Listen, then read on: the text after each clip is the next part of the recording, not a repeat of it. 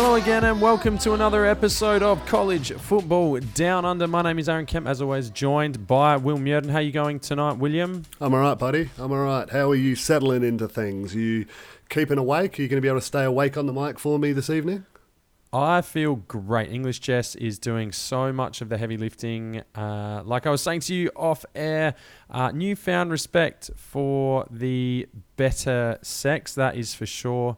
Their ability to just run on no sleep comfortably. Like we always go out on a Saturday night and carry on. And we do, but like then we sleep it off for the next week, potentially, certainly a couple of days it takes to get through that. English Chess is just ploughing on a couple of hours a night and then, just looks bright the next. I don't really know how you back it up. Again, done footy trips before, but this is like at no point do you get to go home and just not drink. Yeah, and it's a grind too. Like you are still early days, so I like sure that you see it and appreciate it. But it's kind of a continual journey until you can hopefully settle into a nice groove, and the little fella looks after you there. When does the groove start? Like when are we talking here? So my 3.5-year-old has still not found that groove. So I'm not quite sure. Little man's doing all right. He's all right. But yeah, she's still up every night.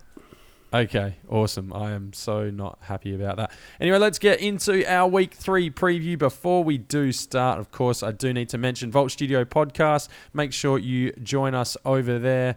A lot of good content by the boys. Stuff just about every day at the moment during football season, which is fantastic. In terms of us and College Football Down Under on Twitter, Facebook, and Instagram at CFB Down Under. Lastly, Burnley Brewing.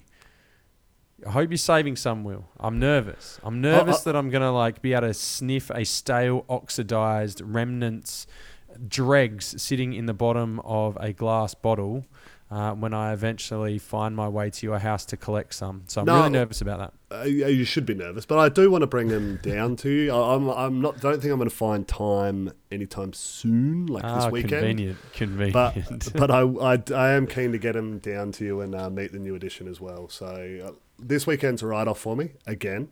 Not super proud about it. How are we looking in-game betting? So do you have the numbers here? Because we talked about some spread, over under some random takes from the year way back in the winter time, where we talked about some over-unders that we have created. One of mine was for you. How many Sundays would you be hungover for? I think I said it 4.5. And you took the under, I think. It may have been a few more than that. It might have been more like 5.5. But you took the under. We're about to go 3 weeks in, and you're going to be 2 for 3. Yeah, it's not good. And this is going to be 3 for 4 too. So, I mean... So that number's blowing out here a fraction. It is. It doesn't seem like it's enough. It's like that opening Miami Alabama game. All right, let's move on here. Let's not hang around and talk about the past. Let's get going into the future. Week 3 is actually my favourite week on the college football calendar. And the reason for that is by the end of week 3, everybody's played somebody. Just about. So everybody's played somebody of note on some level. Again, that's not everyone, but we've got a better feel for where these teams are at, what they're good at, what they're not good at, the things that we thought coming into the season, and whether those perceptions have changed. Like, is Bryce Young going to struggle as a freshman? 3 weeks in, the answer to that's probably going to be no, but he gets a test this week. Is Ole Miss going to have a defense? 3 weeks in, maybe, probably not. But we can see whether that perception is real or not. Can the Pac-12 hang in there out of conference?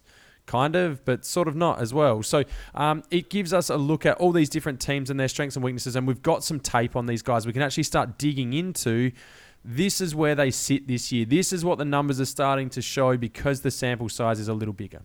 Yeah, you've certainly got a bit more there. I'm not sure about it being a favourite, but there are certainly, we're starting to formulate an opinion, but there is certainly a lot of variability.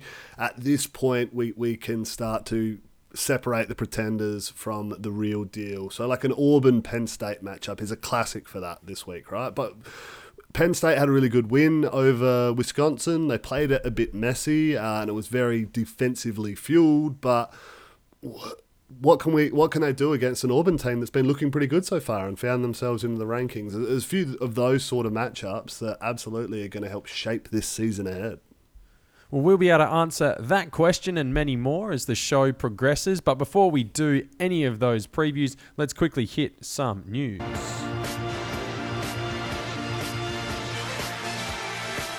Two weeks in and coaching changes are afoot already. Clay Helton has finally been given the axe from USC. Long time coming, Will. What does this mean for the Trojans, and what are some candidates of names and coaches that have been thrown around?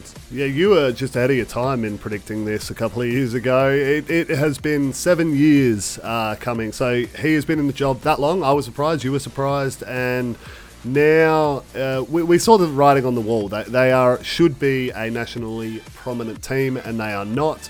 In terms of coaches, that are being talked about, Matt Campbell is one at Iowa State with the job that he's done there. James Franklin at Penn State is one that's being brandied about. Urban Meyer is one that I'm hearing from the NFL. That's one game in Jacksonville. They're saying that his way of going about it is not necessarily rubbing the players the right way, and there's a lot of friction in that environment at the moment, and that after one season he may be willing to jump. So fascinating one to track. There's no one that jumps out to me right now as to who it should be. There's no front-running candidate in my mind, so I'm really keen to see who emerges. Yeah, me too. And I think Clay Helton, everything you read about the guy, he was a nice guy, fantastic guy.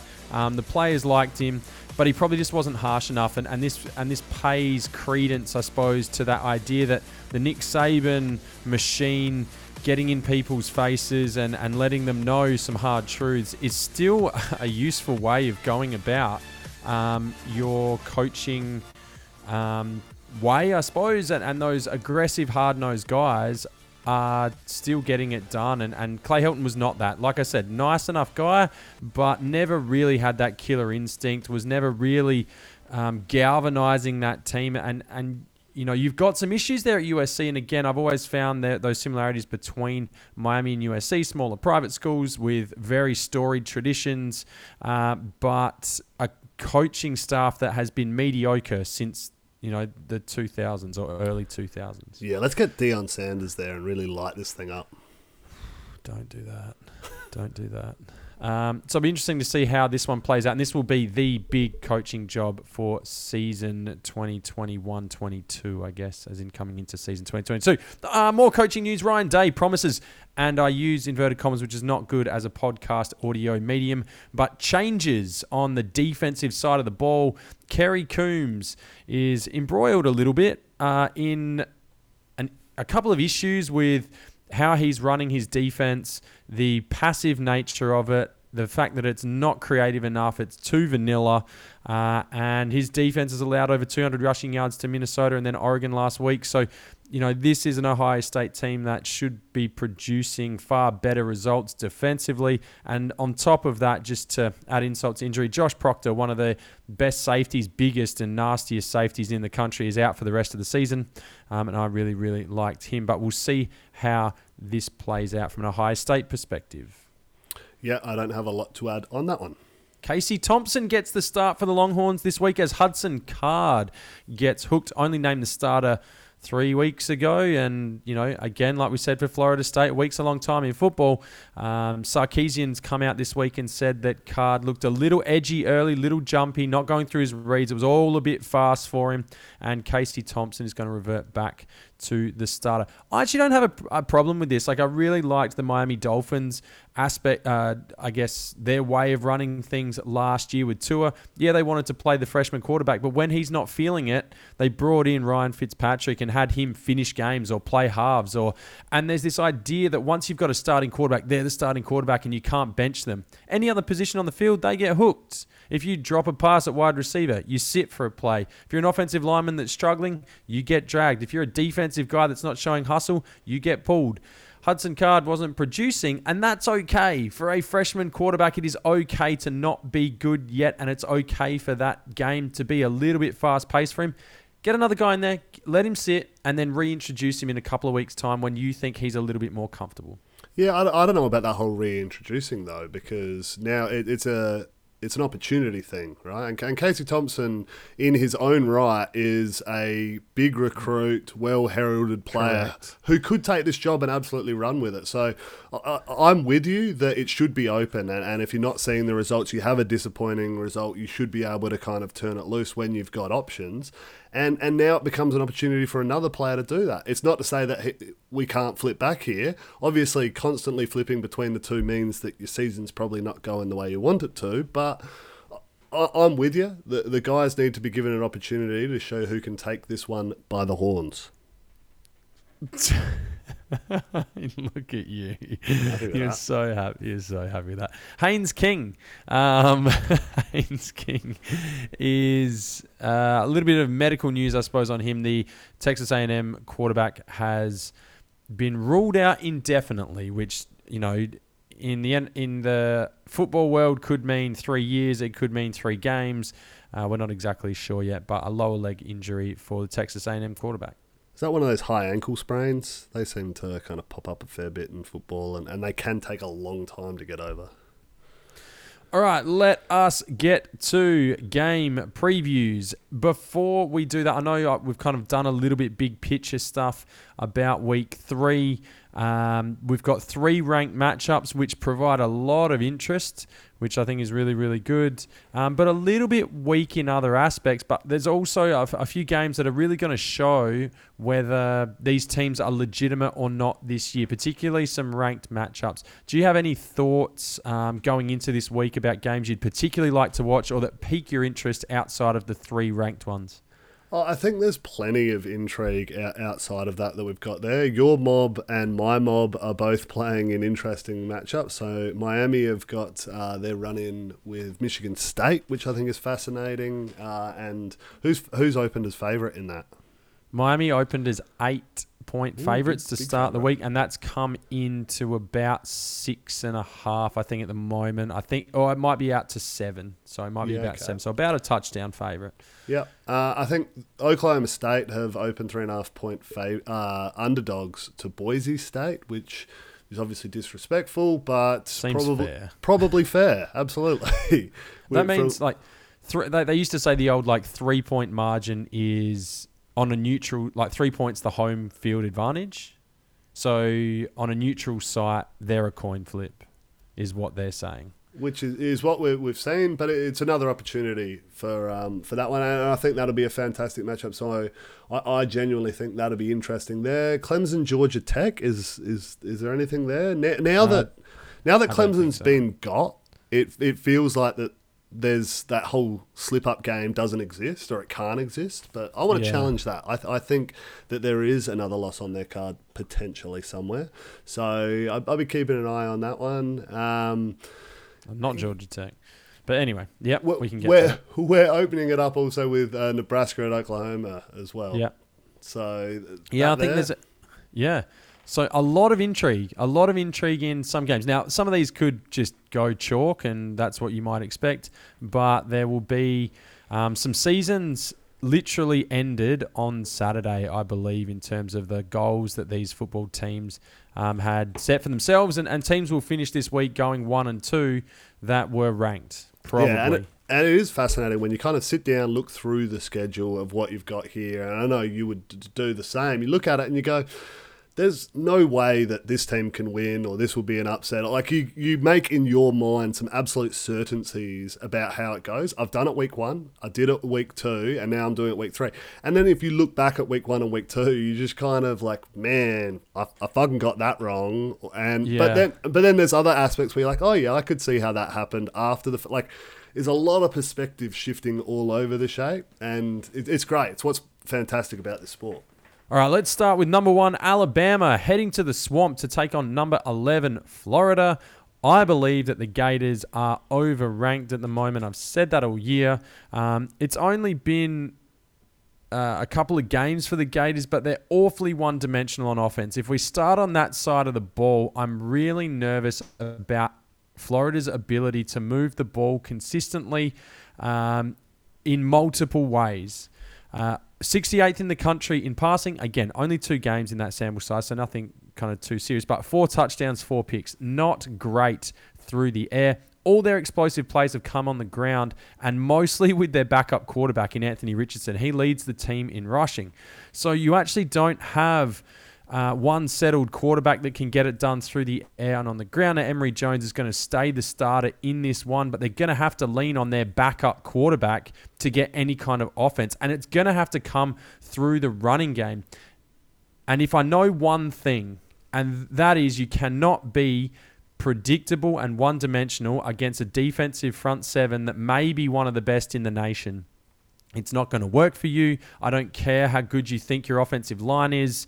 It is not going to happen. Bryce Young is amazing. I'm putting it out there that if he was going to the NFL at the end of this year, he'd be a top 5 pick based on his 3 games already. Some of the stuff he's doing, he's making elite throws. His pocket poise and awareness is amazing. So I think on the offensive side, Alabama looking really good as well. I'm really concerned about this Florida offense, and I think they get shown out on the weekend. I think Alabama cruises.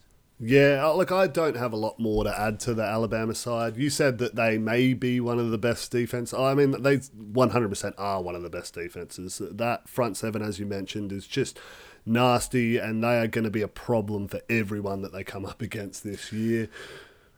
The Florida, I think just jumping in, I think there's plays to be had against the defensive backfield. I think there were some chances with Miami on some double plays and things like that. They just didn't have the time to set up and throw the ball. The Miami receivers actually got open. I know everyone's going to get open at times, but you've got to be able to use those double moves. Double moves take time. You're going to get those. They're so used to those safeties being able to jump the first look because that front 4 and front 7 get home so quickly. They can just jump the first cut. And then they're going to get interceptions. They're going to get pass breakups. But if your offensive line can hold up just enough, those double moves are on and there's scoring opportunities. I just don't think you're going to get them against this front. Well, exactly right. And they wouldn't think that too. They'd coach that into them. They would coach them to be as aggressive as fuck because they know they've got no more than 3 seconds in the backfield before someone's going to be home. So, they are going to be absolute trouble for everyone. This Florida side, you mentioned Anthony Richardson. There's a lot of noise to say that he has been outperforming Emory Jones from what we've seen so far. Perhaps he should be the guy. He should be dynamic. Had an 80-yard touchdown run on the weekend, last play of that game. But he did appear to twing his hammy on the back end of that. So I'm not even sure he's going to be up for this one. I think Emory Jones came into this season with a whole bunch of hype about him as well. And we haven't seen it so far. What better stage is it to produce something than here? Do I believe it's going to happen? No, I do not. I think that they're in a bit of trouble here, and they'll keep it competitive because it's Florida and they've got dudes. But this Alabama team is a much more well-rounded squad at the moment than Florida, so I'm backing them in to win this one by more than 2 touchdowns.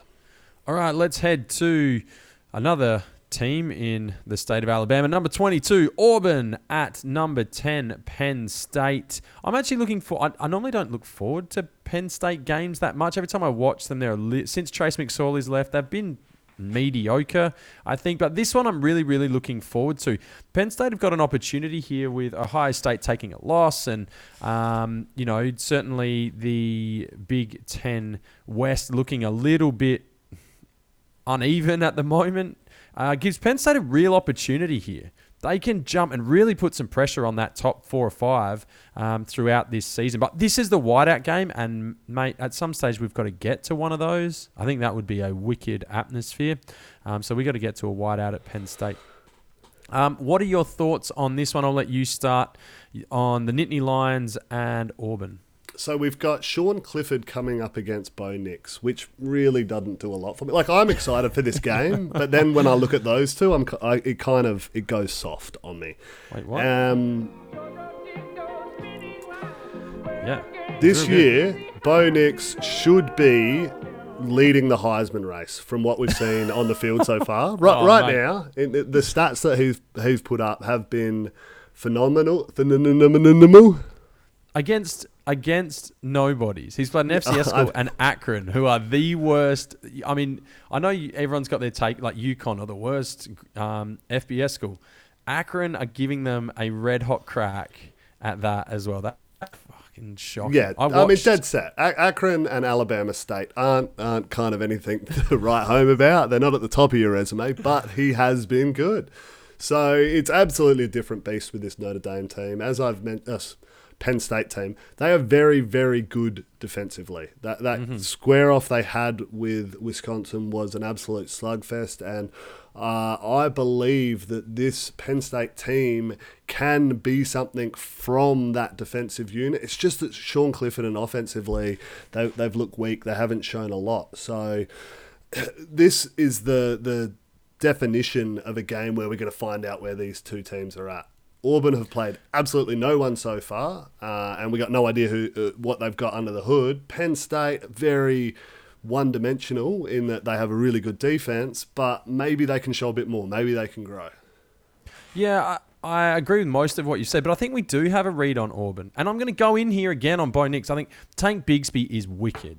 Like, that dude runs hard and aggressive and nasty. And Sean Shivers, the more scat-backy kind of receiving back in that backfield, creates a really nice tandem for them. And they're going to have to play really, really well running the ball, catching the ball out of the backfield to keep this offense on track. Now, this is a defense that they get pressures, they create sacks, they force turnovers. They've already got 4 on the season, conceding just 11.5 points. They're really, really good in the red zone as well. All these measures here are kind of ticking a lot of boxes for me in the Penn State space. On top of that, if they can take the running game away, because they'll be dialed in to take that running game away, you put the game, the ball, and Auburn's chances in the hands of Bo Nix. And what does he do when the game is on the line? That's not a rhetorical question. Not a rhetorical question. Yeah, what does he do? What does he do? He throws the ball. Okay, maybe it isn't a rhetorical question. He throws it to the other team. That is what he does.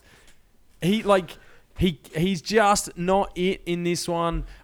Here's his opportunity. If you want to lose your freaking mantra of Joe Nix, mate, you need to play well in this one. You need to win in this one, and you've got to go and have the game of your life. I don't think he can do it. I don't rate him. The only way that Auburn win this game is if Tank Bigsby and that running game go off. Can we have a deal here then? Can I ask that if he plays well, so quarterback ranking over 170, okay. If he play over 170 and Auburn win, that sound clip gets thrown in the trash and no more ragging of Bo Nix on this show again. We put a bit more respect back in his name. What? Maybe depends. He could have he could go 5 of 7 for 120 yards and a touchdown and throw 2 interceptions and Tank. But he won't get 170 plus. He won't get 170 plus quarterback ranking. Okay, he throws one 170 plus is tough to do. It is tough to do, but okay, yep, sure. I'll do it. I don't have any confidence that he is going to be any good, but just in case, let's hear it one more time because I would hate to retire that sound. I don't want to do that. I don't think it's not fair. It's not fair. So, no, I don't see it for Auburn this week. I think Penn State are going to be a tough out. I think the defense is going to be too much for them. And they don't need much on the offensive side of the ball. I could see, I don't think this is going to happen, but I could see 17 points being enough for Penn State. Your criticism of the 20-year-old is not fair. Correct. But you know why? I feel like I'm a bit of like a reformed smoker a little bit in that I was so big on Bo Nix coming out of high school and going to Auburn. I was like, here's Auburn's chance. They finally got themselves a quarterback. He can run. He can throw. He's done it. He actually sort of reminds me a little bit of Zach Wilson from last year, just in the way he's put together. And I was like, oh, this guy could be really, really good. He wasn't that, and as a result, I've gone in on him harder than I perhaps other quarterbacks that I just didn't think as highly of. So, yeah, for me, it's not Bo Nix, but I'm definitely going to be watching this one. I don't exactly know what time this one is on. I believe it's like 1:30. No, it's the middle. It's a later one. Isn't it? Yeah, it's 7:30 Eastern time in the States, so a reasonable hour for us. Mate, that doesn't help me on any level whatsoever. But let us move on to the other ranked matchup in this one. It is 9 a.m. here in South Australia, by the way, the Auburn-Penn State game. The last one of the ranked matchups is a bit of a surprising one, I suppose. Number 19, Arizona State, and number 23, BYU. Arizona State go in favourites to this one. They go on the road to Provo at altitude, but a lot of support financially coming in for BYU in this one after they eked out a win against Arizona and then handled Utah for the most part last week. To me, Arizona State have got the better offense. I think they get it done. Jaden Daniels is really, really good without being spectacular, but the competition for Arizona State hasn't been there yet either. So he's got an opportunity now to show out in a ranked matchup on the road, which is... We're waiting for Jaden Daniels to take that next step and be able to hang in the pocket longer, to be able to deliver throws into traffic consistently, to be able to go and lead drives and really put a solid four-quarter effort together for his offense. And that's something that we just haven't seen enough of him. It feels like he's always the young guy who's inexperienced and has mental errors and lapses and things like that. And he can't have those anymore. Like, he's now been in the system 3 years. It's go time for him. On the flip side, defensively for BYU, they need to get pressure on the quarterback, something they couldn't do against Utah. Now, I know Utah continually has good offensive line play and they're well coached, but they didn't have the playmakers on the outside to be able to capitalize on that. They only got one quarterback pressure last week, no sacks. That is not going to get it done against Arizona State this week. They've got better playmakers. They've got a better quarterback. And I see Arizona handling the Cougs in this one. Yeah, look, I am not big on BYU. I've been talking that a lot. And they've been impressive in their win over Utah. I don't know what happened in that one on the Utah side of it, but credit where credit's due for the Cougs and this future Big 12 program. But Arizona State, for me, need to get that respect back for the Pac-12. We've seen Arizona and Utah lose. Like, Arizona State can't drop this because then... we see USC go down to BYU. We see Washington State go down to BYU. Then do BYU get to play Oregon in the Pac-12 championship? They should if that all happens, but I don't think it does. I think this Arizona State team's run game is really what's differentiating them at the moment. Yes, they've only played Southern Utah and UNLV. Not great. But they are absolutely racking up yards on the ground. Jaden Daniels is a true dual threat guy. You talk about a need for him to step forward. He has done that. He's completing passes at a rate of 75% so far on the year. That's a big mark up from his 60% that he's had in his career so far. Yes, again, perhaps the defense hasn't been as strong and the competition that he's coming up against, but I think he's on a good trajectory to really deliver something here, and I'm backing them in to comfortably cruise away with this one. Yeah, I agree. I think that he has been really good. It's just a matter, can they close? Can they get into the end zone when it matters? And I think, the difference between a touchdown and field goals could be the difference in this game. So when you get into the red zone, when you get inside the 30, you need to see Jaden Daniels finish off. And he's only had 2 combined touchdowns on the year. Again, not against quality competition, but he needs to get his team into the end zone. For BYU, Jaron Hall's been impressive as well. Just wanted to quickly make mention of him. We thought that the vacuum left by Zach Wilson when he moved to the NFL last year would be a hard one to fill.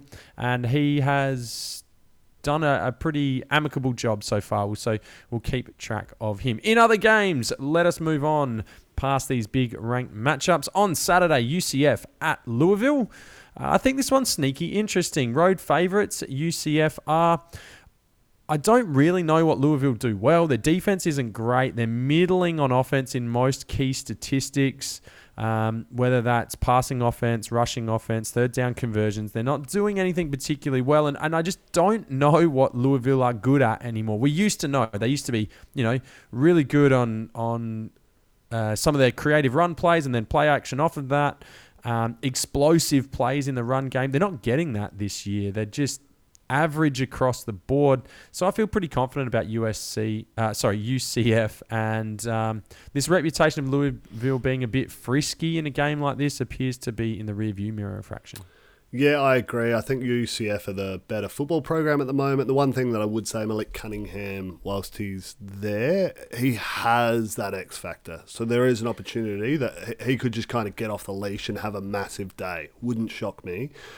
Could this be one of those situations? Absolutely. So that's enough to keep this one on the watch list. He's been disappointing this year so far, though. I hope he does come good, but he has been disappointing so far. His whole career has been somewhat disappointing because you've seen what he can produce. Gee, you reckon I'm nasty? That's well, no, but like from what we've seen, his best and what he can produce is Lamar Jackson like, and the rest of it is what we see too frequently. So maybe inconsistent is a nicer word you could use. Like he's inconsistent, not like his career's been a disappointment. I stand by my statement. Okay, let's head across to some Sunday games in the early slot, which I think has the most interest. So if you're looking at an early start, which I think I will be, you've got... No, not interested in that. You'll still be out on the gas, mate. Yeah. So, yeah. Nebraska at Oklahoma. Let's start there. I'm calling a blowout.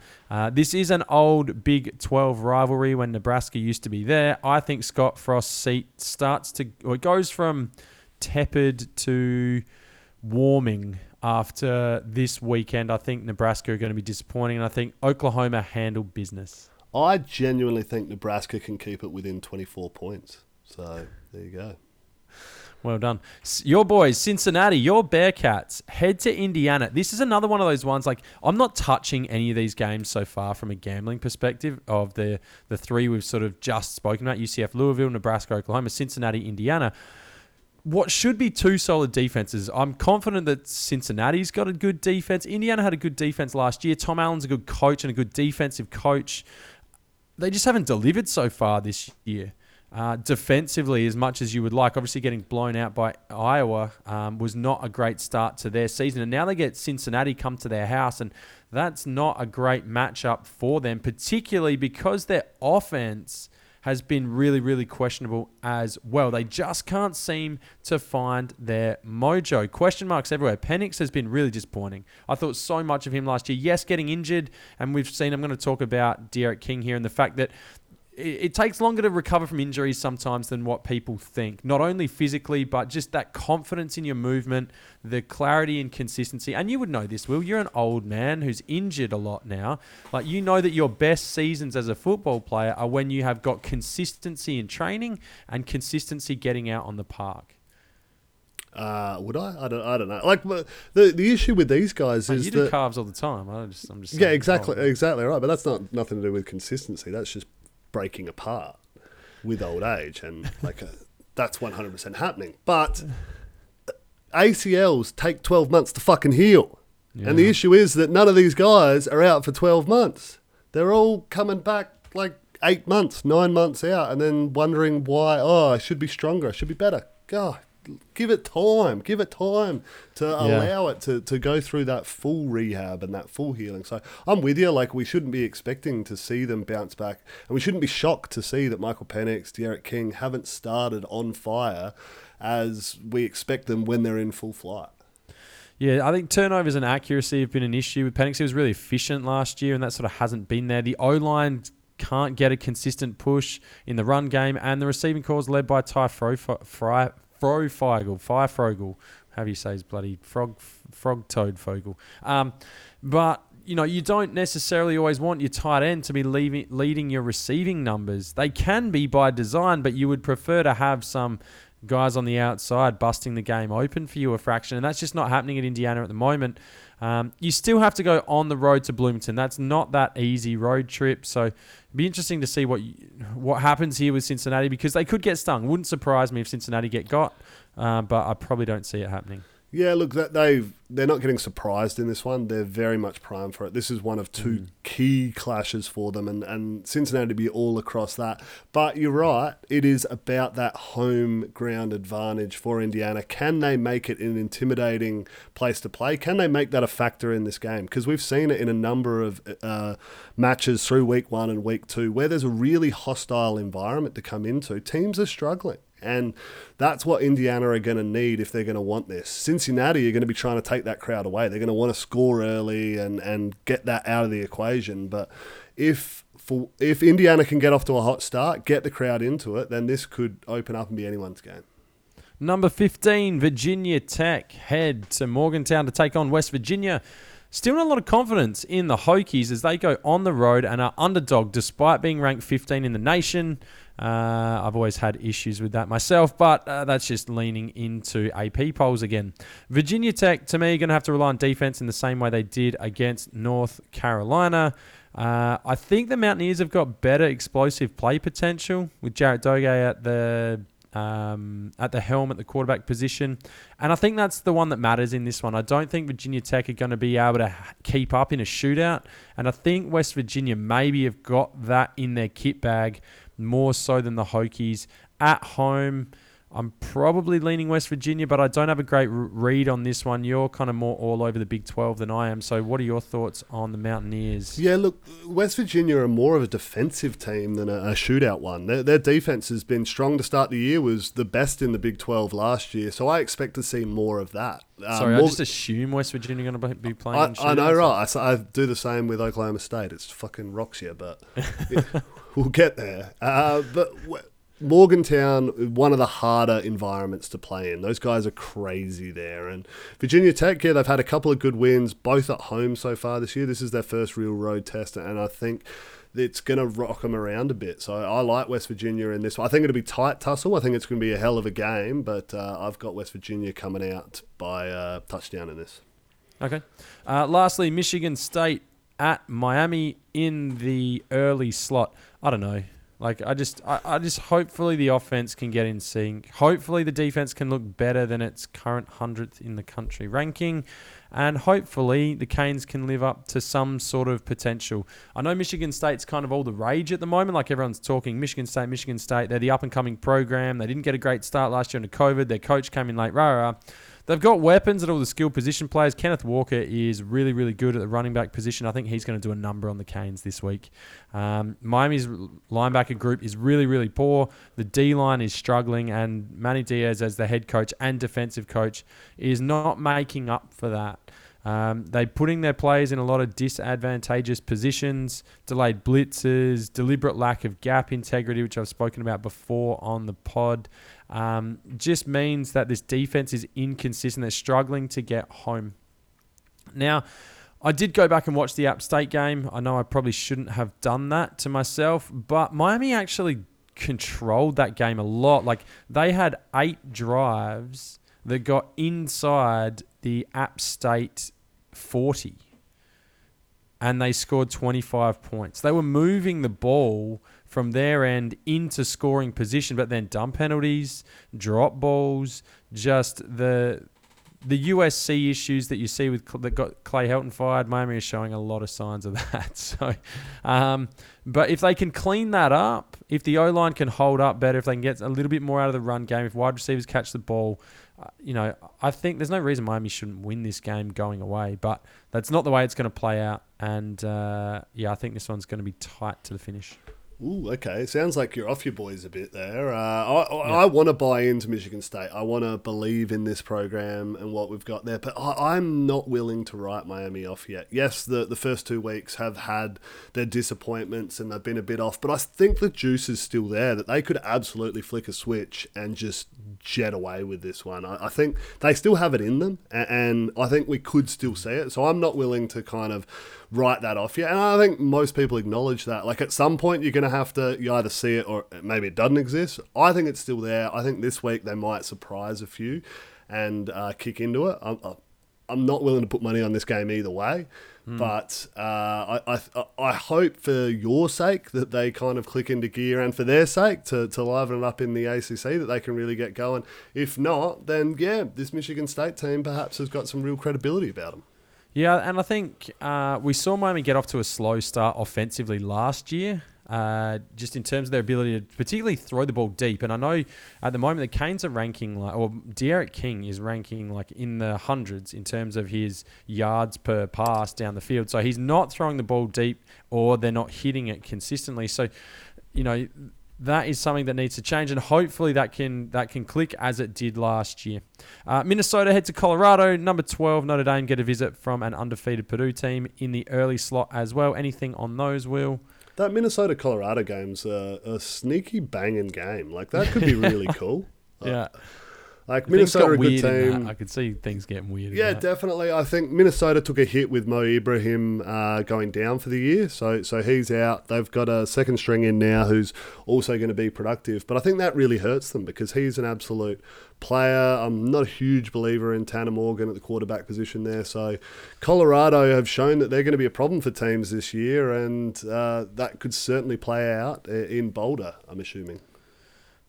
Correct, yes. In the 5 a.m. slot, or 5 a.m. Central here in Australia, Clemson get Georgia Tech, Ohio State host Tulsa, USC go to Washington State.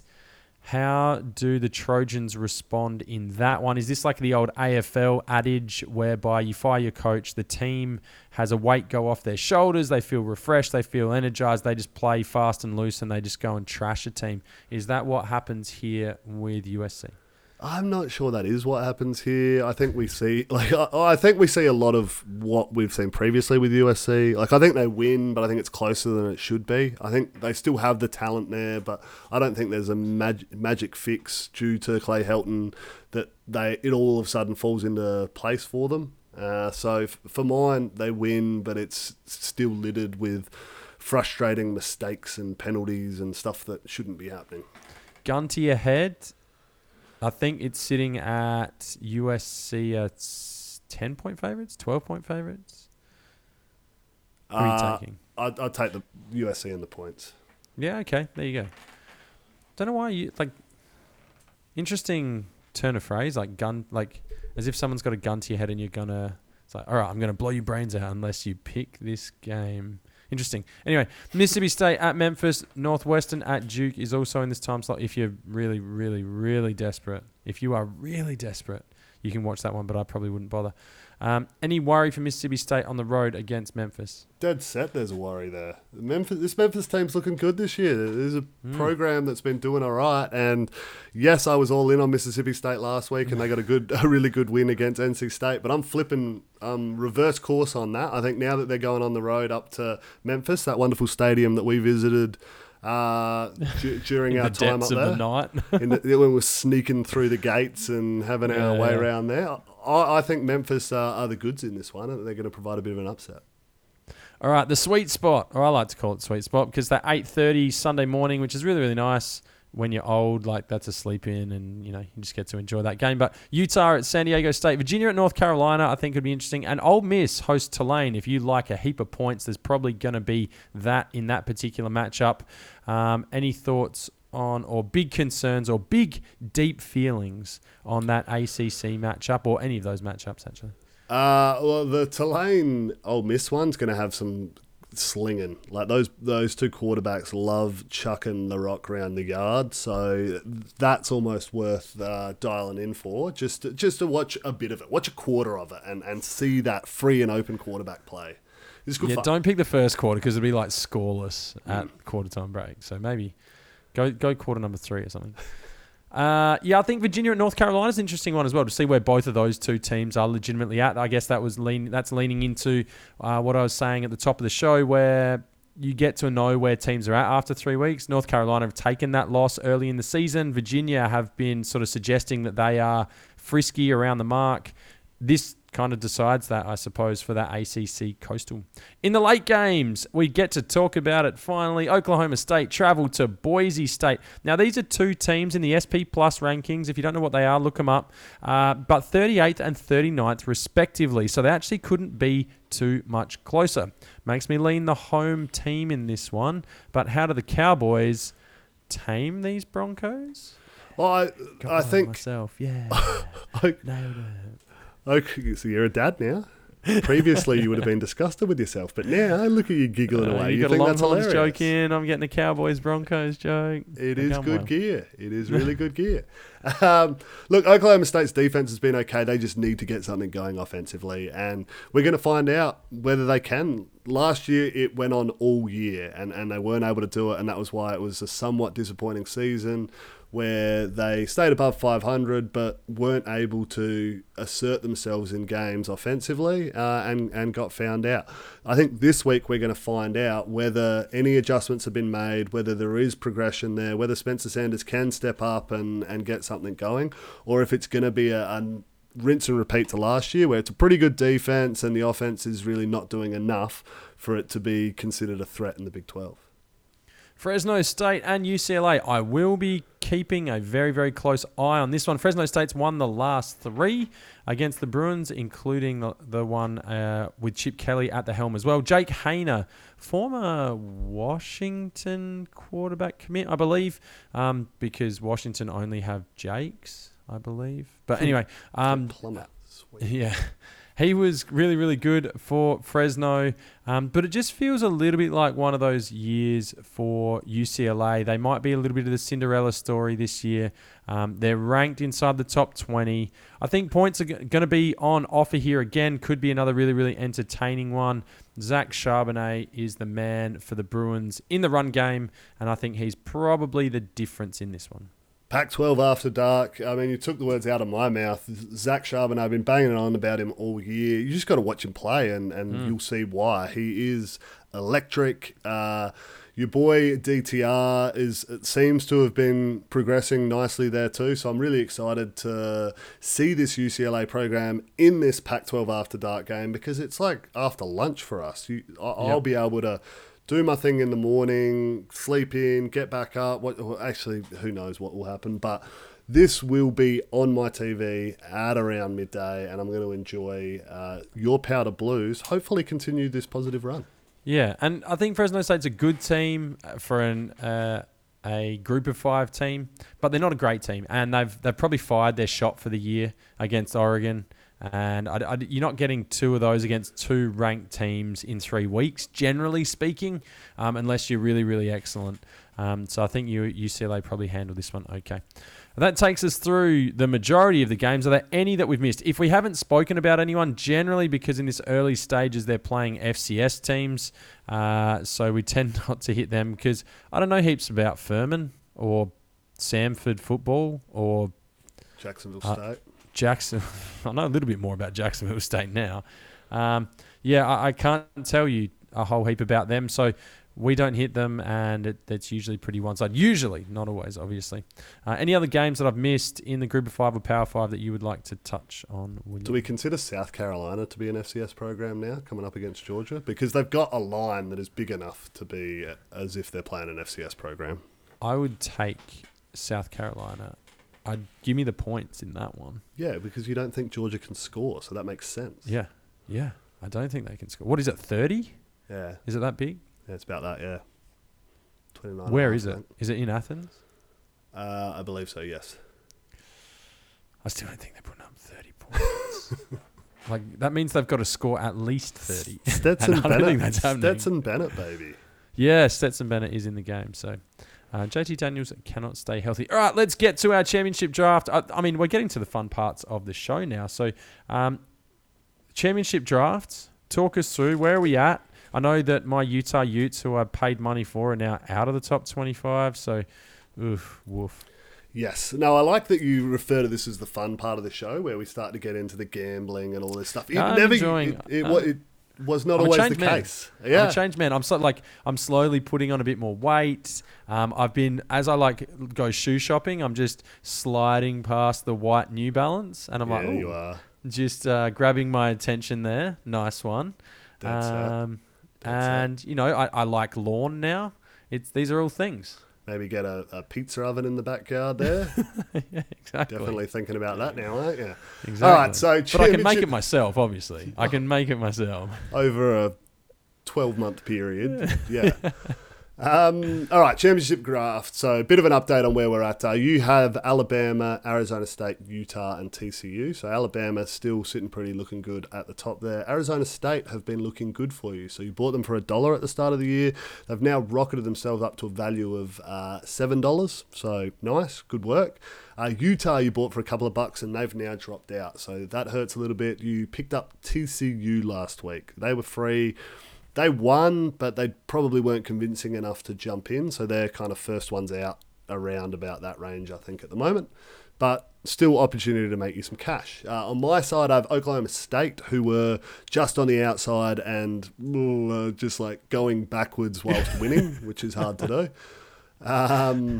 But I think with a convincing win this week, they can shoot themselves back into the top 20 or into the top 25. If not, then it could be a bad buy. Coastal Carolina have been the big ones for me. So I bought them for $4 at the start of the year. They're now worth $10 and cruising. So it's a nice $6 profit there. Oklahoma I bought for $24 and now down to $23. So they've dropped the buck up $1 from last week though, which is good.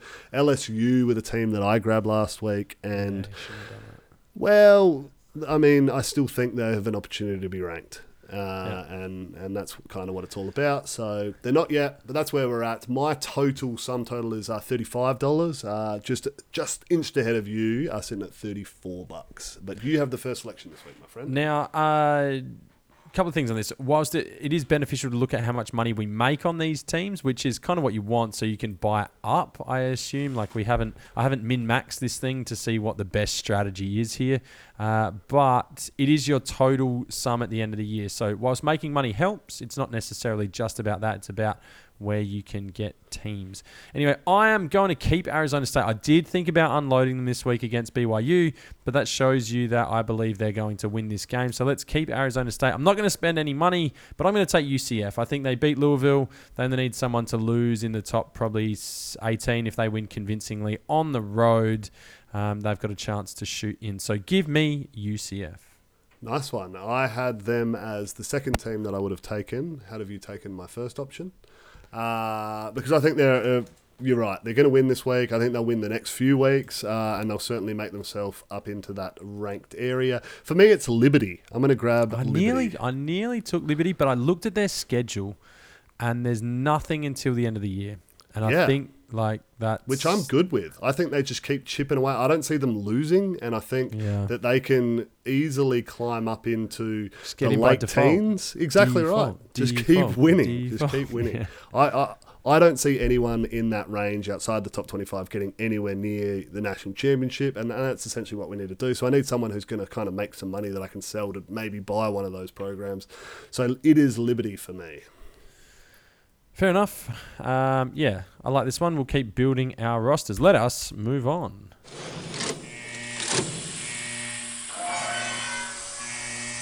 The best sound drop that we have. This is the Vault Studios Sure Thing. Okay, let's get into it. Let's start. We had a shocking week last week for the start. So we need to make sure that we sort our shit out, because at the moment, what are we striking at? What have we gone 4 for 12? Yeah, it's not good. It's not good. And not good. Last week, if you remember, I decided that I was going to take these and kind of rival them in my own bets on the punt. So I would bet them both and we'd see who would come out on top. So whilst I'm making money myself on the punt so far, this is certainly not helping the balance. All right, let's get into it. So Lewis is taking Penn State at minus 6.5. That's blown out a bit. That was about minus 4.5 earlier in the week. So maybe the Sharps have got on that one a fraction. Corey taking NIU against Michigan at plus 26.5. I love that bet. I think that's great money. I might give that one a little bit later. Richie minus 7.5. Maryland taking on Illinois. Is that one on the road? Yes, it is. They are on the road. On the road, which makes me a little bit nervous. J.A., a big fan of the service academies. He's going Air Force at minus 8.5. Will, you're taking ASU to cover against BYU. And I am taking the UNLV Rebels to keep it within 30.5 points at home against Iowa State. It's a lot of points. It is a lot of points. And I'm not sure, I don't know if Iowa State have put up that many points combined this year, so maybe exactly. it's not a bad one, but it is a lot of points. Yeah, the more I look at this betting stuff, betting on bad teams at home is never a bad shout. And you've just come off the Cyhawk Trophy. They're going to be a bit flat. They've got to travel. Las Vegas, how far is it from Ames, Iowa to Las Vegas? Is that a long trip? I wouldn't want to be on the Greyhound. I would not want to be on the Greyhound. I think UNLV can keep that within 31 points. That's all I need them to do. Okay, let's get busy then as we head to the place where we actually potentially win some money, which is a nice change. Here comes the money.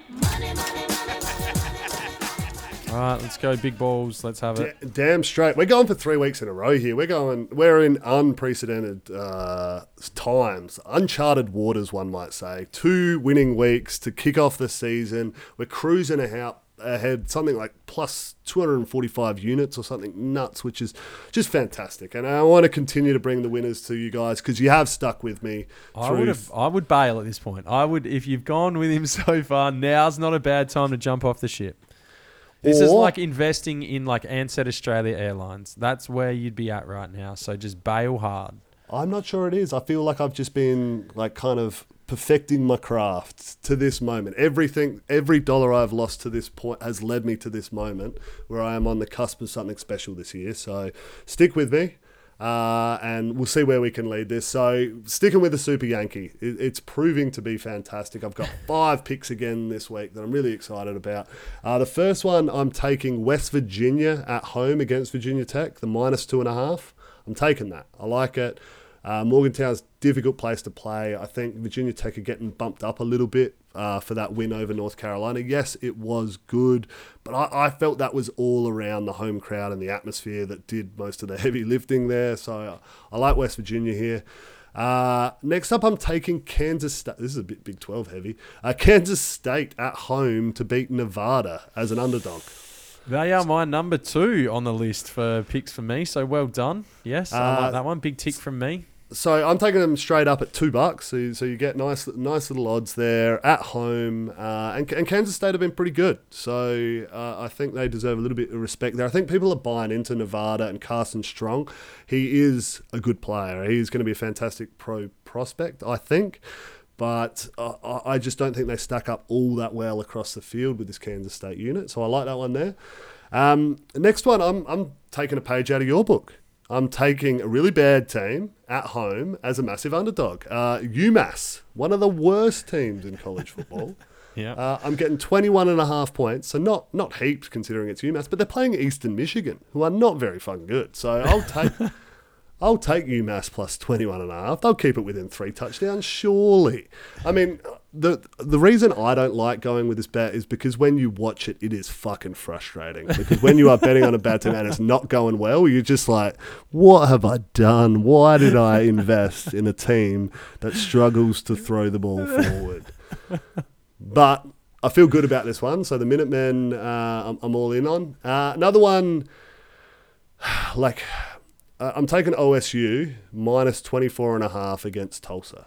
Tulsa obviously ran it real close with the real OSU last week. But now they've got to follow that up on the road against a team that I think is just going to put up heaps of points. Like I think we could see 60 points from Ohio State this week. And in light of that, I don't think Tulsa are scoring 35. So Tulsa's defense is okay. It is. Selling them a bit short. It is, but I have that much faith in Ohio State's offense and where they're going to be at home that they're just going to blow this one up big time. And finally, I kind of mentioned it. This is my big upset of the week. So last week I hit on Vandy. This one is Memphis at home, $2.38 underdog. So you get $2.38 at home against Mississippi State. I think the Tigers are primed for a big SEC scalp here. All right, fair enough. I like that. Now, most of my picks we've actually seen or heard from, whether it was the Vault Studios or yourself there, Will. So I had NIU against Michigan to cover, Kansas State at home to cover, Penn State. Now, I saw them at 4.5. I like them at 4.5, 6.5. I'd probably take them at that as well, but hopefully you can squeeze something a little bit better than the 6.5. So I had them at -4.5. Again, this gives me an out that if they don't hit the 6.5, yeah, I'll take Penn State. I'll take Penn State at minus the points. I'm taking Alabama. Now, I don't normally bet on Bama. I don't normally bet on the big showcase game of the week. They're a road favorite of just over 2 touchdowns, but they're at 14.5 at the moment. I'm taking them in that. I've seen Saban get real narky about the fact they didn't score 300 points against Mercer, that he would have flogged them on the track this week, and they are going to hammer a very, very average Florida outfit. I'm taking Oklahoma at -22 against Nebraska. I think they trash them. And then I've got my UNLV pick over Iowa State as well. So, a lot of similar stuff we're seeing this week, which I don't know if that's a good thing or a bad thing, but we're starting to get on the same page here. So we'll see how that goes. I was thinking about taking Michigan State at +7.5, but I am deleting that right now. Good. All right, so that is 1, 2, 3, 4, 5, 6 from me this week. 6 from me and 5 from you. There you go. Surely there's some winners in that there. Surely. I got to hit 4. Is that what we're going to do now? We're just going to throw like 12 picks to our listeners each week and go like 6 of them are probably going to win. You fucking guess. Pick the right 6. Yeah, fair enough. All right. This is still a shit segment, but here we go. Okay, this is still a crapshoot. Literally, you can go first. I don't really give a fuck. Excellent. I'm staying in the Big 12. Oh, God. Well, because we're going to get some drama, right? And it is going to be the Kansas Jayhawks. Big upset at home against Baylor. I like their shot here. I think they're playing. Yeah. I think they're playing decent football at the moment. Baylor are still a bit off it. They've started with 2 wins, but they've played garbage teams. And I give Kansas a puncher's chance in this one. I don't give any of the teams I pick here, but I've got a strategy now. So my strategy is I think that you got to go a shootout. And I think you go shootout and hope things get weird. You often get lots and lots of points and games are pretty close. So I would look at, a shootout. I don't think you want to pick against good defenses because they generally tend to be more consistent from week to week. And I also want to pick home dogs. I think that's the way to go. But they're a little hard to come by in the season because there's so many matchups that have huge talent differentials with the FCS and all that. Having said all of those things, I'm going to go against that, and I'm taking Kent State over Iowa. So I've got a good defense. I've got a team on the road, and it's probably not going to be a shootout. But Kent State's offense with Crum at the Victor Crum, at the quarterback position, they've been putting up points through the air. Iowa coming off, it wasn't a hugely emotional win against Iowa State, but that would have been their big build-up. So there's a letdown spot here available. If Kent State can jump out the blocks, maybe they can scratch a win. But yeah, that's where I'm going. Yeah, look, don't hate it. Everyone's red hot on Iowa at the moment. They have been really good. So maybe there is a letdown here and something can happen. It's not terrible. I don't think so. But anyway. All right. Have we covered everything? Have we hit everything we need to hit? I think that's it, my man. All right. That is another big preview episode for us here at College Football Down Under. Enjoy your week 3 of college football. Hopefully I can get a little bit more in this week, but of course, dad duties take precedence. Having said that, I'm setting up the TV in this little office there because we're actually taking the TV out of the lounge room. Not watching as much TV, so we're actually going to do it. I don't hate it, actually. I don't. Yeah, I'm okay with that. I'm okay just hiding away in a cave. Anyway. I mean, that's exciting. I've got my brother's buck show this weekend, so that starts early Friday morning. I've got the day off. We're taking a bus and it's a bit of a shit show from there. So we'll see how it goes. I'm hoping to be on my best behaviour Saturday evening onwards, and then I'll be cherry ripe. But I've had these hopes before. Yeah, like weekly, and they continue to disappoint. All right. On behalf of that guy over there, thank you again for joining us. Please do hit us up at CFB Down Under, Twitter, Instagram, and Facebook. My name is Aaron. That is Will. And we will see you next time. Last time. It's not going to be the last time, dude.